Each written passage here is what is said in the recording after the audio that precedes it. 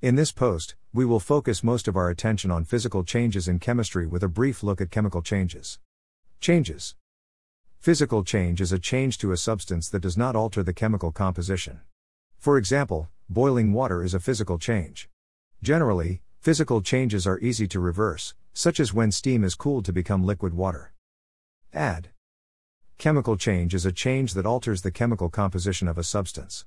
An example would be various forms of cooking, such as frying potatoes to make French fries. Unlike physical changes, chemical changes are much harder to reverse.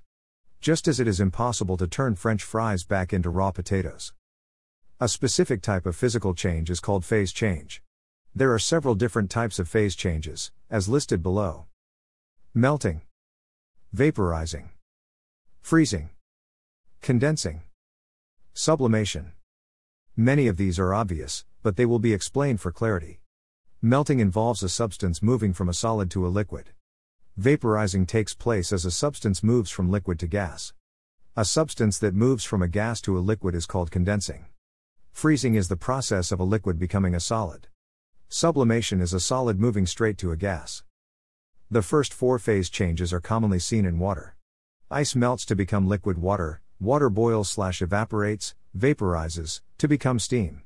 Water freezes to become ice. In the early morning, it is common in many places to see water on plants due to condensation. Sublimation is trickier to see on a day-to-day basis. The most common example involves carbon dioxide, aka dry ice, which is a favorite tool for Halloween. Other substances that sublimate include arsenic, iodine, and naphthalene, used for mothballs.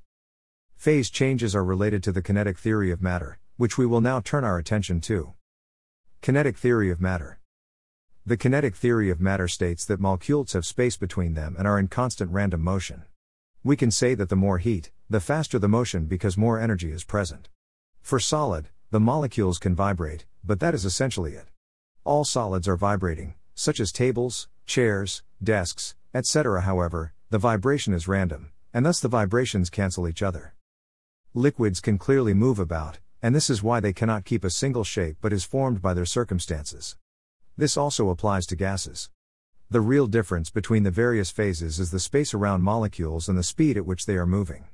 When energy is added, molecules move apart and move faster. This explains a solid becoming a liquid and a liquid a gas. Water breaks many rules in relation to the kinetic theory of matter.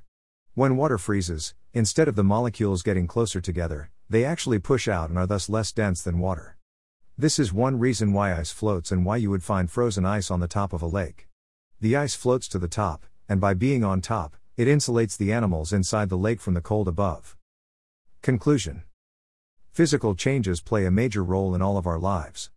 The phase changes of water are used for various purposes in everyday life. It is beneficial to understand these concepts as they are so commonly encountered.